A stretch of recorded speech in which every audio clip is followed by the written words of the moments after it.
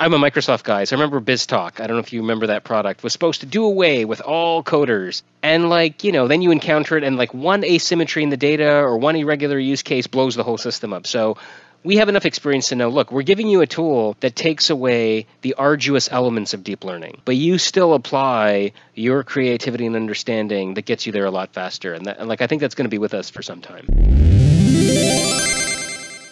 Bandwidth for Changelog is provided by Fastly. Learn more at fastly.com. We move fast and fix things here at Changelog because of Rollbar. Check them out at rollbar.com. And we're hosted on Linode Cloud servers. Head to linode.com/changelog.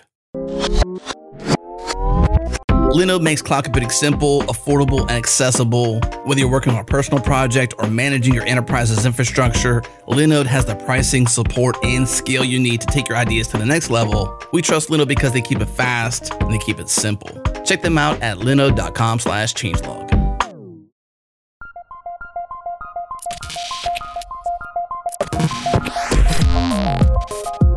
Welcome to Practical AI, a weekly podcast that makes artificial intelligence practical, productive, and accessible to everyone. This is where conversations around AI, machine learning, and data science happen. Join the community and Slack with us around various topics of the show at changelog.com/community and follow us on Twitter. We're at Practical AI FM.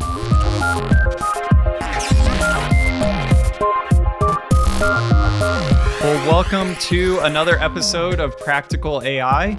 My name is Daniel Whitenack. I'm a data scientist with SIL International. And normally I'm joined by my co-host, Chris Benson, who is principal AI strategist at Lockheed Martin. But this week is kind of weird in a couple of respects. So Chris is out dealing with a personal thing, which I totally understand, and he'll be back next week. But also, we're all just kind of, at least if you're in the US or watching on from afar, it's kind of a crazy time right now. Yeah, there's a lot of people struggling and suffering and experiencing a lot of hardship, whether that be from the sort of police brutality that's happened, or the looting, or even just the ongoing struggle from COVID. It's definitely a hard time right now. But there's important issues to talk about, actually not unrelated to this. We know as AI practitioners that a lot of how our models behave is driven by the data that we put in. And because we're often gathering data from a biased world, then often our models end up being biased and not fair. And so this is a real problem. So people like to talk about the sort of sentient problem or singularity and they're afraid of AI taking over the world in that way. But I think in our immediate terms, these sorts of problems of bias and fairness and understanding why that happens, the explainability around our AI models is even more so important because of the things that are happening in our world and because of all of these things that are driving the data that we're using. So today I'm really excited to have an expert on this topic with us, and not only an expert on the topic of explainability and building things related to explainability, but also the CEO of a really innovative company doing a bunch of great things. The company is Darwin AI, and today I have with me Sheldon Fernandez, who's CEO of Darwin AI. Welcome, Sheldon. Thank you for having me today. Appreciate it. Yeah, definitely. So as we get started into this topic, I'd love to just hear a little bit about your background and how you got into the AI world and eventually found your way into Darwin AI. Yeah, it's quite the interesting story. So I went to the University of Waterloo here in Canada. So I'm right now speaking to you from Toronto, Canada, home of the NBA champion Toronto Raptors, and we'll be champions for a little bit longer, it looks like. And Waterloo is kind of a tech hub, right? Correct. So for Americans who might not be like a little ignorant of Canadian things, that's like a big tech hub, right? Correct. It's kind of like the MIT of the United States. So it's a very engineering-focused heavy school, and a lot of our tech innovation comes from Waterloo. There's U of T, there's Montreal, but of course, I'm going to be biased and say Waterloo is by far the best. Of course. So I went to Waterloo, did computer engineering, started a consulting company, enterprise software consulting company in 2001, and grew that to a size of 700. And we were acquired in 2017 by a company called Avanade. They're co-owned by Microsoft and Accenture. So my job, and I was the CTO of that company, was to bring emerging technologies to the enterprise about 2 or 3 years before the enterprise was ready to use them. And so when DeepMind accomplished what they did with AlphaGo, you might remember that in 2016, I remember really paying attention to that and thinking this was significant. I had followed computer chess, if you remember, for many years. Yeah. And, it was a very sad day for me when Deep Blue beat Kasparov. I was very downcast, and my mom thought it was a girl. And when she found out it was that Deep Blue beat Kasparov, I think she was half proud, but also half worried that she'd never get grandkids, right? Right. But the thing with Go, the game of Go wasn't supposed to be conquered by machines till 2030 or even 2050. So when DeepMind did that, I remember thinking, this is significant, and how did they do this? And then really getting into deep learning and doing the Jeffrey Hinton deep learning course. And then when we got acquired, I had been speaking about deep learning. A mutual friend said, go have a conversation with this academic team at Waterloo. It's a special team, and you'll have just a wonderful conversation. And I did. And, they just had incredible technology. And I was just supposed to advise them. I wasn't supposed to start another venture. I had just finished a 17-year journey and was going to take time off and drive my wife to work and watch The Price is Right and all the wonderful things you do when you're retired. But this team was just too special. Not to be. Yeah, right. Yeah. So I started advising them, and then the talks got more serious, and I'm like, okay, I have to do this. And so, we formalized the company in 2017 and got our venture funding in 2018. And 4 months after that, my wife got pregnant with our first child. Oh, wow. So actually I have 2 startups. I've got an artificial intelligence startup and a biological intelligence startup. Right. Both on the same sort of timeline. Exactly. And they're both magical and exhausting in equal measure, but in different ways. Yeah. And so, it's just been an incredible ride. And, our chief scientist, Professor Alexander Wong, is Canada's research chair in artificial intelligence. So this team just has an incredible amount of scholarship and innovation behind them. And so to work with them to take the product to market has just been incredibly exciting, especially given the use cases around AI and so forth. So that's the quick journey. And then very quickly, although I did an engineering degree, I took some time off in my previous venture. I did a master's degree in theology. Oh, awesome. Which was just out of interest, and somehow that's significant now because of the ethics and the way we think about AI. So just a fascinating combination of things. Well, there is a number of interesting groups kind of exploring that connection. I know there's a group in Seattle. Okay. Also, I work for a faith-based value of human life, or whether it's like the sort of things that we started talking about with bias and fairness and all. Yeah, it's interesting to have those conversations. So interesting to hear that background as well. Yeah, for sure. As I was looking through the Darwin AI website and some of your work, I'll link to your website in our show notes. But I was looking specifically through the information about the platform, but also this page you have about research. And it seemed like there were a few kind of themes popping out that were really focus areas. One of those being kind of edge computing and running AI at the edge. So I see things like Edge SegNet, which is a compact network for segmentation, Edge SpeechNet for speech recognition at the edge. I also saw a theme of kind of generative machines and generating networks in some way. And then, of course, what we talked about a little bit at the beginning, which was related to explainability. So I was wondering if you could kind of give a little background on how those themes came up, maybe starting with the edge case. Yeah. Why are people concerned about AI at the edge now? Why did that seem like a sort of direction you wanted to put some focus into? Yeah, so let me bring this together and talk about how the core IP was formed, because it kind of informs those 3 areas, right? Yeah, that'd be great. So our academics have been working with deep learning for about a decade, right? So well before it even entered the consciousness of the enterprise, our academics knew what this was, they were familiar with the machinery, and they were actually doing it for their own research. And they found it to be terribly difficult to develop deep learning neural networks. And they said, look, as academics, this is difficult. We can only imagine how hard this is going to be when non-academics encounter this. And was that difficulty mostly related to like computational infrastructure difficulty, or was it like the sort of complication around the tooling, or sort of the theory behind like what's best to do when, or what was the difficulty mainly focused around? So there were 3 difficulties, right? Yeah. The first was they said you need an incredible level of skill to develop these things. The tool sets are immature, but the mathematical background you need is significant and a barrier. The second, as you say, is the computational overhead in running these networks. So our professor often jokes, he originally did this work for some of his scholarship, and he didn't have the funding to pay for hundreds of thousands of dollars in Azure or GCP, so he had to invent a technique to make it quicker. Mm-hmm. And then the third was, it was so painstaking to do this because you had no understanding of how these networks came to these conclusions. It was like debugging a program without the source code, right? Right. So those were the three problems they encountered. So they invented scholarship initially for their own purposes to address those problems. To scratch their own itch, essentially. Exactly. Yeah. And so they termed it generative synthesis. And the way it works is they use other machine learning techniques to probe and understand a neural net. They develop a very sophisticated mathematical understanding of the neural network, and then they use a generative approach to generate an entirely new family of neural nets that is a lot more compact than the original, as good as the original and can be explained, right?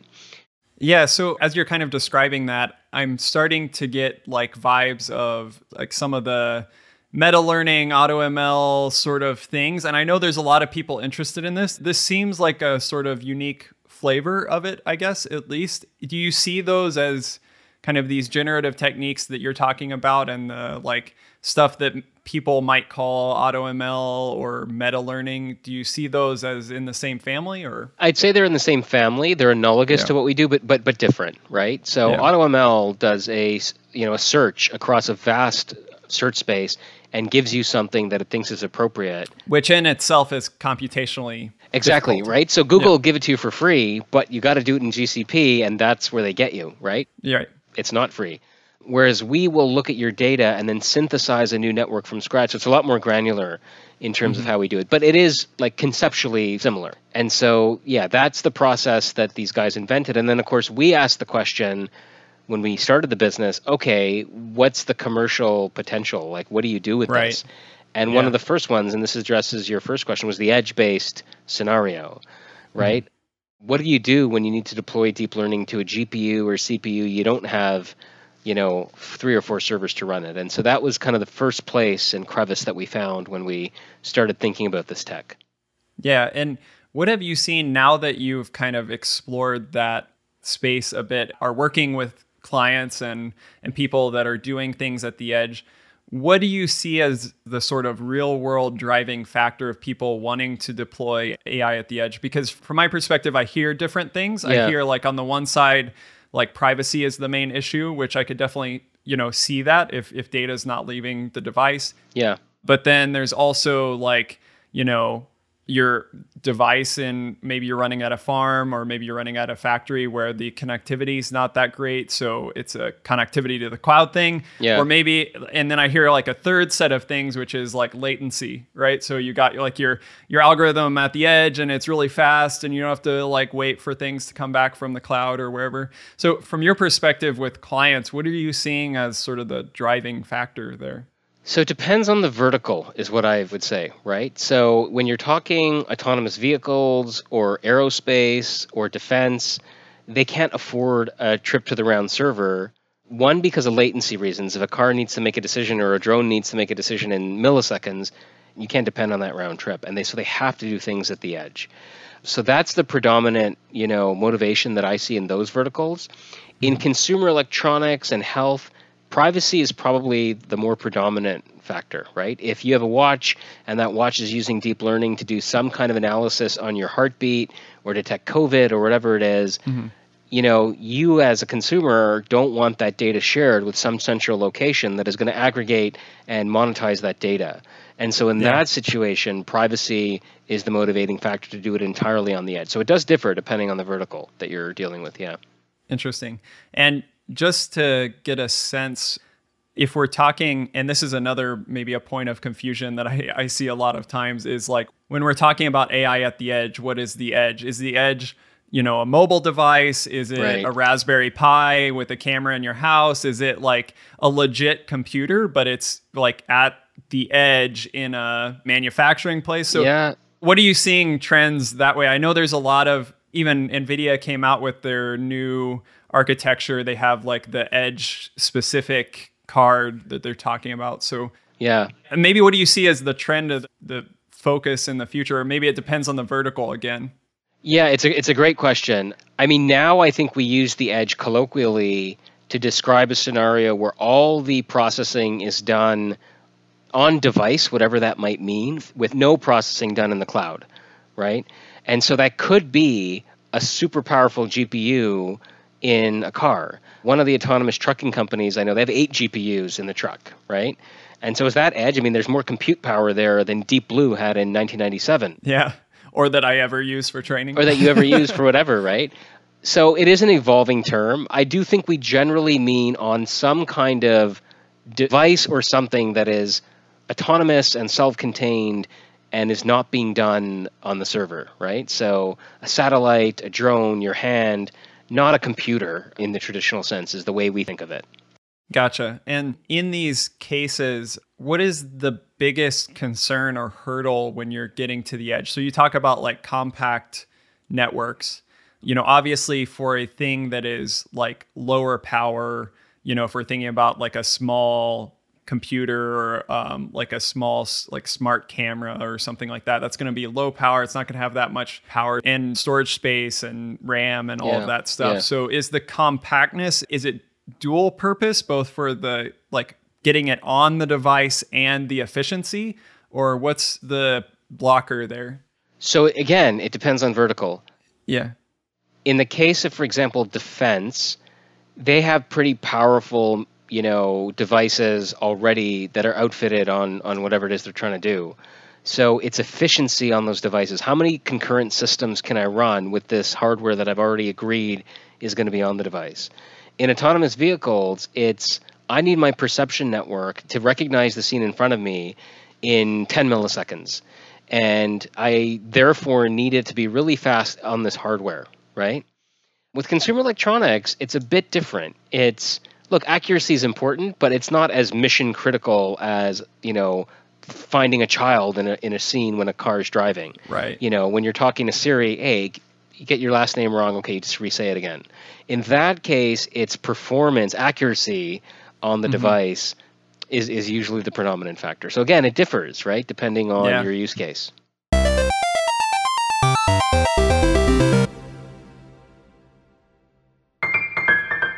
I'm Jared Santo, GoTime's producer and a loyal listener of the show. This is the podcast for diverse discussions from around the Go community. GoTime's panel hosts special guests like Kelsey Hightower. And sometimes you can leverage a cloud provider and make margins on top. That's just good business. But when we're at the helm making the decision, we're like, yo, forget good business. I'm about to deploy Kafka to process 25 messages a year. It's nerd pride, right? Picks the brains of the Go team at Google. You don't get a good design by just grabbing features from other languages and gluing them together. Instead, we tried to build a coherent model for the language where all the pieces worked in concert. Shares their expertise from years in the industry. Don't expect to get it right from the start. You'll almost definitely get it wrong. You'll almost definitely have to go back and change some things. So yeah, I think it goes back to what Peter said at the start, which is just make your code, write your code in a way that is easy to change, and then just don't be afraid to change it. And has an absolute riot along the way. Yeah, you know that little small voice in your head that tells you not to say things? What is that? How do you get one? You want one of those? Is it like an in-app purchase? It is go time. Please select a recent episode, give it a listen, and subscribe today. We'd love to have you with us.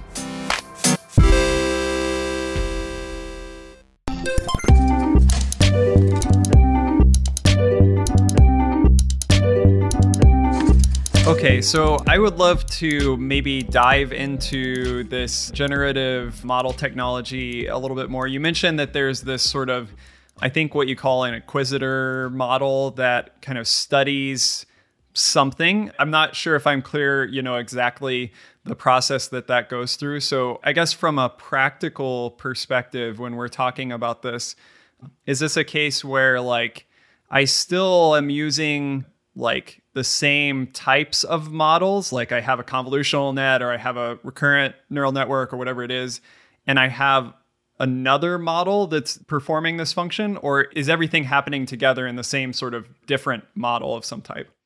Right. So, I mean, it's happening underneath the hood with this technology that uses this inquisitor generated pair. You're giving it a neural network, and you're getting a number of neural networks generated that are more compact and work against your data with usually the same accuracy and are faster. Gotcha. So like the internals of how it works, it's interesting to academics, and we've issued papers on this without giving away the core IP.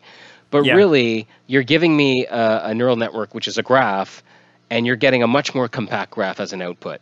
And then our platform will provide the explainability and so forth. Yeah. Gotcha. It would still be up to, let's say if I'm an AI practitioner and I'm using this type of technology, it may still be up to me to determine like, hey, here's a computer vision problem. I'm going to train a convolutional neural network on this data. But then afterwards, I'm going to provide it to the system and get a better architecture out. Is it kind of two-stage like that, or can you do like everything in one shot? So you can do it in one shot. You can choose a popular public reference model. We're adding this feature to the platform. You can say, look, I have a computer vision problem. I don't know what the best thing is. Is it Inception? Is it ResNet? And we will take a public model and produce a really optimized version for you against your data. Or if you're a more intermediate or advanced user, you might already have a network. You might have already trained it, done all that pre-work, and you're just going to give that to the platform and say, give me the best version of this against my data. So it can work in either way, depending on where you are in the process. Yeah, personally, I kind of like this way of thinking about it, because oftentimes when I talk to people about AutoML or meta learning or something like that, it seems like the end goal of where people want to get is like, I just have data, and then like whatever sophisticated system I have figures out everything for me. Yeah. Maybe a possibility in certain cases that have been very well studied, but I also know just from my own experience that every use case I come up with, it's like weird in some way that just doesn't match like something. That's our big thing. Like, we are proponents of human-machine collaboration. Yeah. Right? You need a human in the loop to couple the laborious intelligence of AI with your own intuition as a human being. And that's not going away anytime soon, right? I mean, how often... I've been in the technology field for 25 years. So many times I've heard you don't ever have to code again, right? Yeah. There's all these, and then like software engineers are going to automate away software engineers, right? And like you hear that and you roll your eyes because you've seen it so many times. You know, I'm a Microsoft guy, so I remember BizTalk. I don't know if you remember that product. Was supposed to do away with all coders. And like, you know, then you encounter it and like one asymmetry in the data or one irregular use case blows the whole system up. So we have enough experience to know, look, we're giving you a tool that takes away the arduous elements of deep learning, but you still apply your creativity and understanding that gets you there a lot faster. And like, I think that's going to be with us for some time.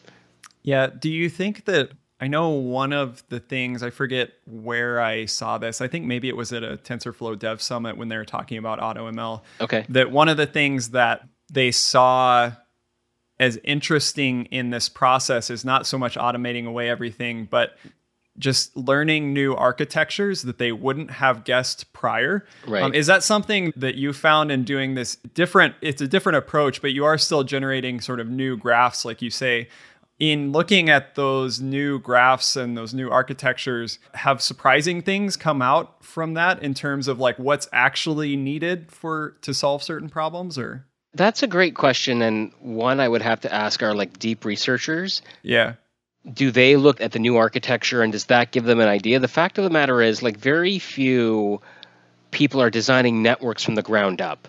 Yeah. Right? Yeah. It's like, you know, like the big five basically do it because they've got the intellectual horsepower to do it. Now, where we do have insights, though, and maybe we'll get to this, is the explainability piece of why certain things are being made. Like, that is intriguing, and that teaches you things that just never would have occurred to you before.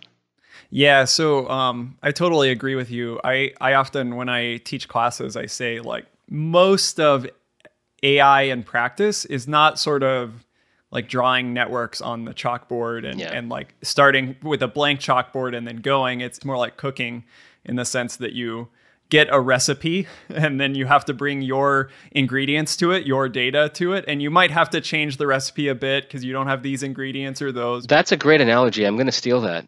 Okay, please do. I like that a lot, but I will give you credit when I use it. Yeah. It sounds good. Yeah, I at least I can contribute something to the AI community that way. Exactly. Since we've kind of got there naturally, let's talk a bit more about the explainability piece, and maybe we can actually start at a higher level there as well and talk about like, let's say in the absence of the things that you're doing and your team is doing, and actually, you know, many other teams are exploring explainability things. Mm-hmm. For those that are maybe newer to AI or are in a company and exploring AI and are concerned about it, what are the main sort of reasons why we need explainability? Yeah. And then at what level do we need explainability? Like, you know, because like, for example, with GDPR, when people are talking about, oh, you give an explanation for how you process people's data. Well, like, I don't always know why my network did something. And I think it would be infinitely hard to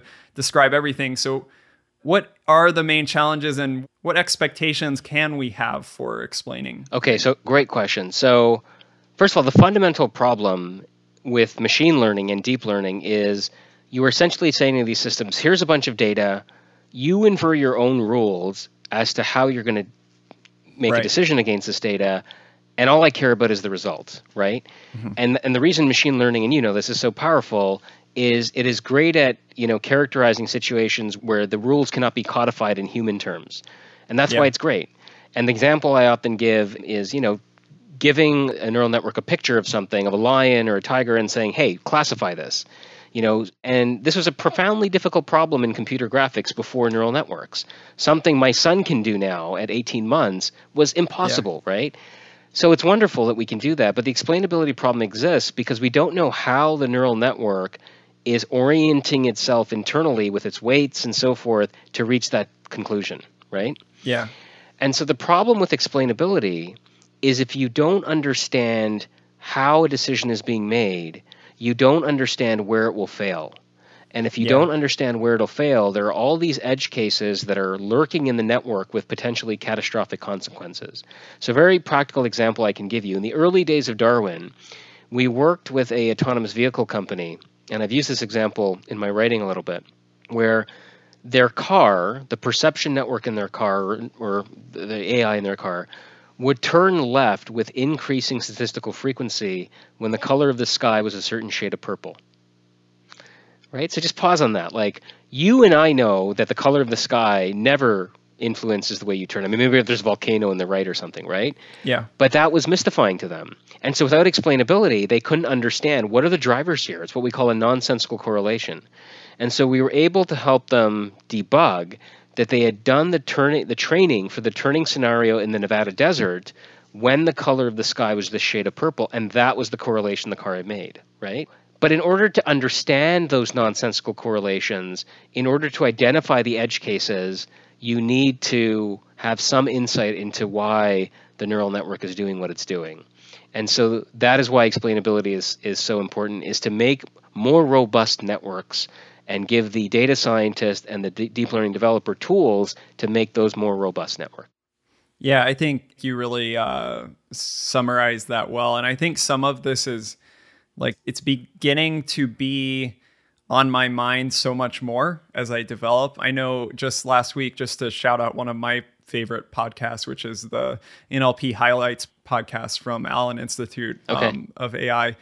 His name's Marco Ribeiro on there, he's from Microsoft, and he was talking about behavioral testing of NLP models. And he basically used a bunch of commercially available systems in his paper, like from Microsoft and Google and Amazon, that they sell, for example, for like sentiment analysis. And he did some very kind of like, so what he called minimum functionality tests that were not based on like a training set that they used to train the model, but just were like the minimum functionality you'd expect from a sentiment analysis. Like, can it get, I don't like food? Right. The sentiment of that. Yeah. But then what he did is he made perturbations on that, like changing, you know, I don't like burritos to I don't like oranges. So like simple perturbations that should not change the sentiment from like negative to positive. Right. Or changing like, I like the US to I like Turkey. Right. And then seeing if it changed. And he actually found that these like huge percentage of failures in these commercially available systems for these kind of minimum functionality tests. Right. Some of those things were tied to the way things are represented in the data. Like Turkey was represented in a very negative light in a lot of the data that was trained on this model. So I totally agree with you. In that case, like this thing's already deployed, right? And you have this existing problem in the system, and you don't know it until you hit it. Yeah. Whereas you're saying, like, if you're developing, you should ideally know where you're going to maybe hit some of those pitfalls, or at least understand why you hit those so you can make the system better. And so sometimes the system will get it right, but for the wrong reasons. Right? So a very popular example I've heard is there was a neural network that was trained to detect horses, recognize horses, and it performed admirably well. But what they didn't realize was apparently, this was news to me, many professional pictures of horses are copyrighted. So it was actually looking at the copyright symbol at the bottom of the picture, and that was a tell to it. But of course, so what you do then is you say, oh, okay, let's remove the copyright from the picture and let it organically or naturally look at the features of a horse to detect things. So that is what you're trying to do, is align how it's triggering on data for decision making with your own intuition that, yes, this makes sense, right? Now, sometimes you will actually learn from explainability. The neural network will teach you something about explainability. So our professor does a lot of work with neural network and detection of disease. And so actually we've been in the news because when corona became a serious thing here in Canada, we released an open source network called COVIDNet that detects corona using chest x-rays. But his previous work was detecting lung cancer with CT scans. And we show this example where the neural network was looking at the walls of the lung, which had never occurred to radiologists, apparently. I'm probably oversimplifying a little. But they actually started looking at them thinking, what maybe here can we learn from what the neural network is looking at? So explainability... That's really interesting. Yeah, so there's a second benefit in that sometimes, not often, but occasionally, it will actually teach the subject matter expert about a new way of thinking about the domain.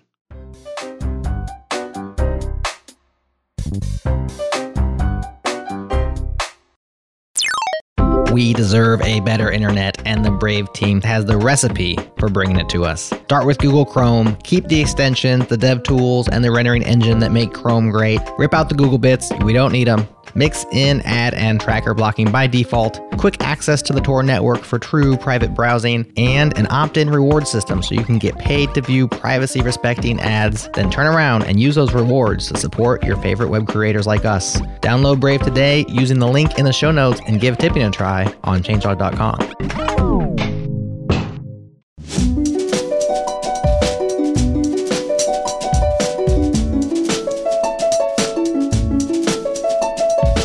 So as we're thinking about this explainability piece, I'm kind of curious. We've kind of motivated, I guess, why explainability and some of the pitfalls that people can fall into, and also this sort of dual benefit of also learning in some cases from explainability. But I'm curious, like from a practical perspective, as I'm using this system and I'm learning about my network, what is this sort of range of things that I can learn, since, you know, there could be so many different types of like features that could be contributing to something.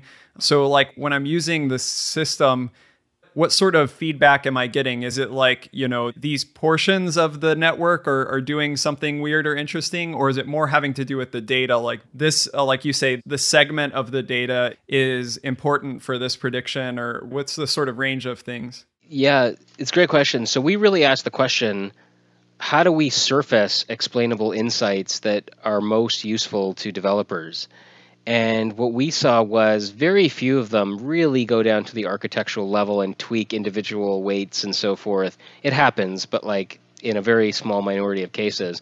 Most of them want explainability against data. Why is the network doing what it's doing against this data set or this family of data?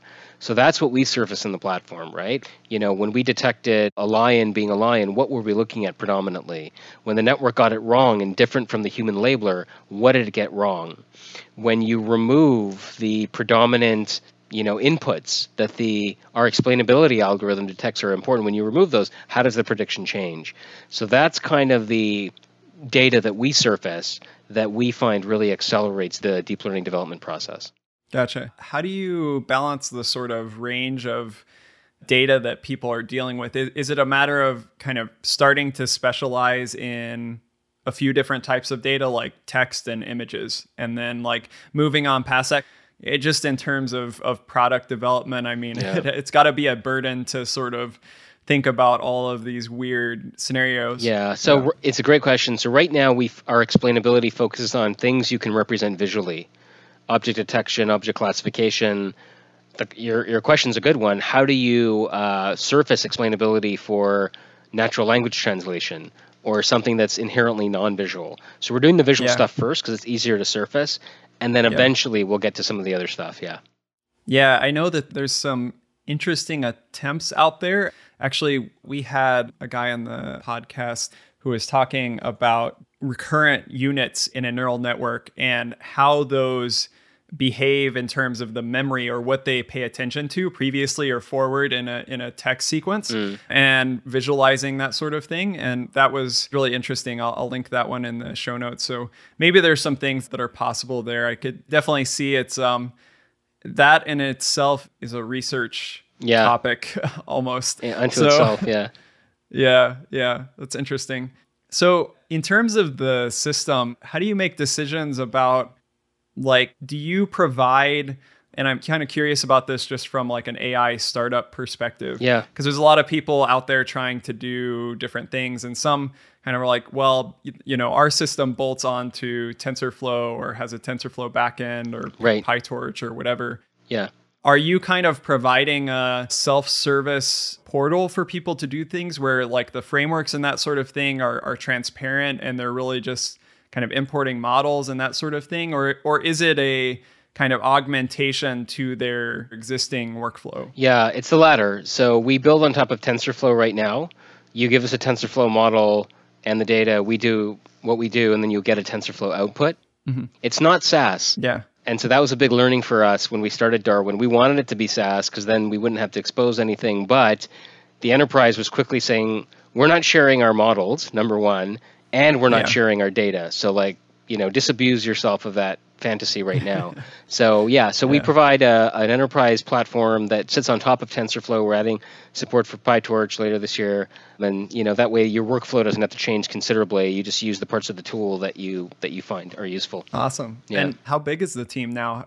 Is it quickly growing, or what's the... It's about 25. Okay. So we're, smaller team in Waterloo. I live in Toronto and was commuting before COVID. But as the commercial traction increases and people start doing it, I imagine we'll be growing in the months ahead. Yeah. Yeah. And I'm always curious for organizations like yours, if I go to your research page and look at all the great things that you've submitted, or if you look at a company like Hugging Face or others where it's still a relatively small team, but it's like there's a product and there's also like this great research coming out. Like, I don't know how you do it all. Is that like strategic partnership with the university as well, or? Yeah, great question. So 2 of our co-founders are professors at Waterloo. Okay. We're in the unique position of having an organic academic connection with the university. And part of their university responsibility is to publish scholarship and to publish, academic papers and so forth. It's a natural part of our identity. It requires discipline to get the balance right, because research is good and academics love to research things. But if you're a startup, you also need to channel that research into your product. Right. While at the same time giving your academics the latitude to explore things for the next gen stuff. So it requires discipline. We're hopefully getting it right, but it's something you're constantly thinking about.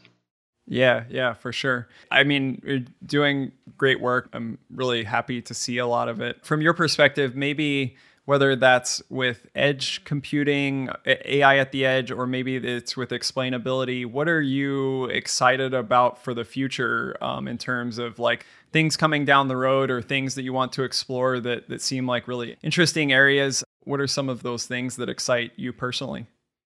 Yeah, I think one of the big things is really seeing significant deep learning use cases realized in the next, couple years. There's this concept of the adjacent possible that you may have heard about, which is what can you do with your technology given where the world is at? And sometimes at Darwin, we were maybe a year too early when we started, and so the industry's now catching up and grappling with the problems that our academics knew they would have 10 years ago. And so what excites me is now that they're actually doing it, now that, Lockheed is trying to do AI and implement robust AI at the edge, the problems we foresaw are ones our toolset helps with.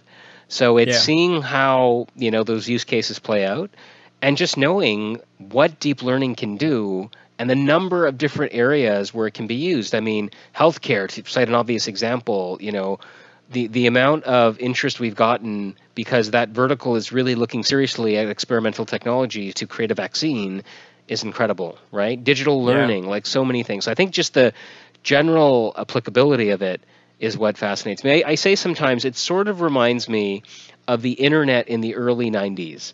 And I don't know if you remember that, but like I was, a teenager in high school, and like we didn't think in 1992 or 93 that these little signals going over telephone wires with modems would reimagine the world and reimagine industries. And to me, it's the same thing with artificial intelligence, only greater.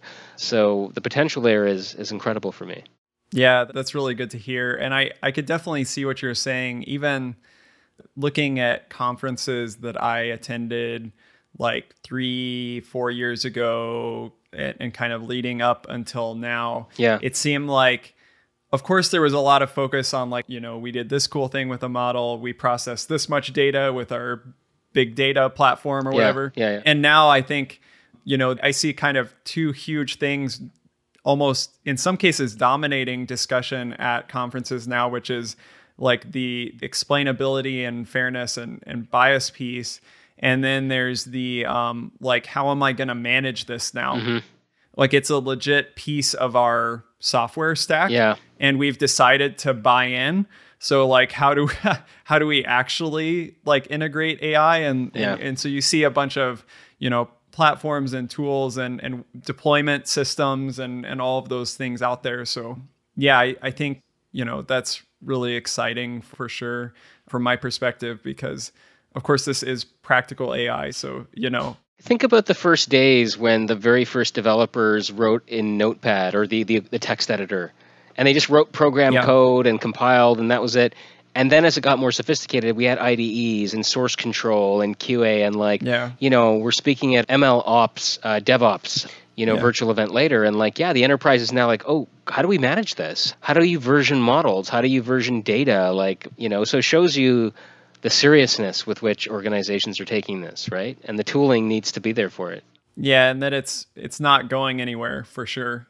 Yeah. I don't know. I feel like, and I've heard people refer to this, that there's kind of going to be this AI layer in the software stack now. Right. And just like if you're a software engineer and you don't know anything at all about CI/CD, probably you need to learn a little bit about, at least to where you can interact with that system. Not that you have to like spin up your own or whatever, but like you're going to be interacting with this. In a similar way, like, okay, maybe you don't need to be an AI expert, but you're going to need to interact with these systems and they're going to be part of our lives. So exactly. Yeah, for sure. Well, it's been really good to chat with you. Where can people find out more about Darwin AI, and what sort of tips would you give people if maybe they're convinced now that the explainability is important? What kind of tips would you give them for maybe either getting started with it with your system, or maybe just learning about explainability in general and the topic out there? Any suggestions? Yeah, so we actually wrote a pretty lengthy explainability primer on Medium, which goes over the problem, which goes over traditional techniques. And so if you follow us on our Twitter, Darwin AI, or our LinkedIn page, we post this all. And so that's a really good place to start, because we go over, why the problem exists, what the common techniques are, what our technique is, our scholarship around this. So I think that's a really good, starting point for people that are grappling with this and thinking about, addressing the problem. Yeah.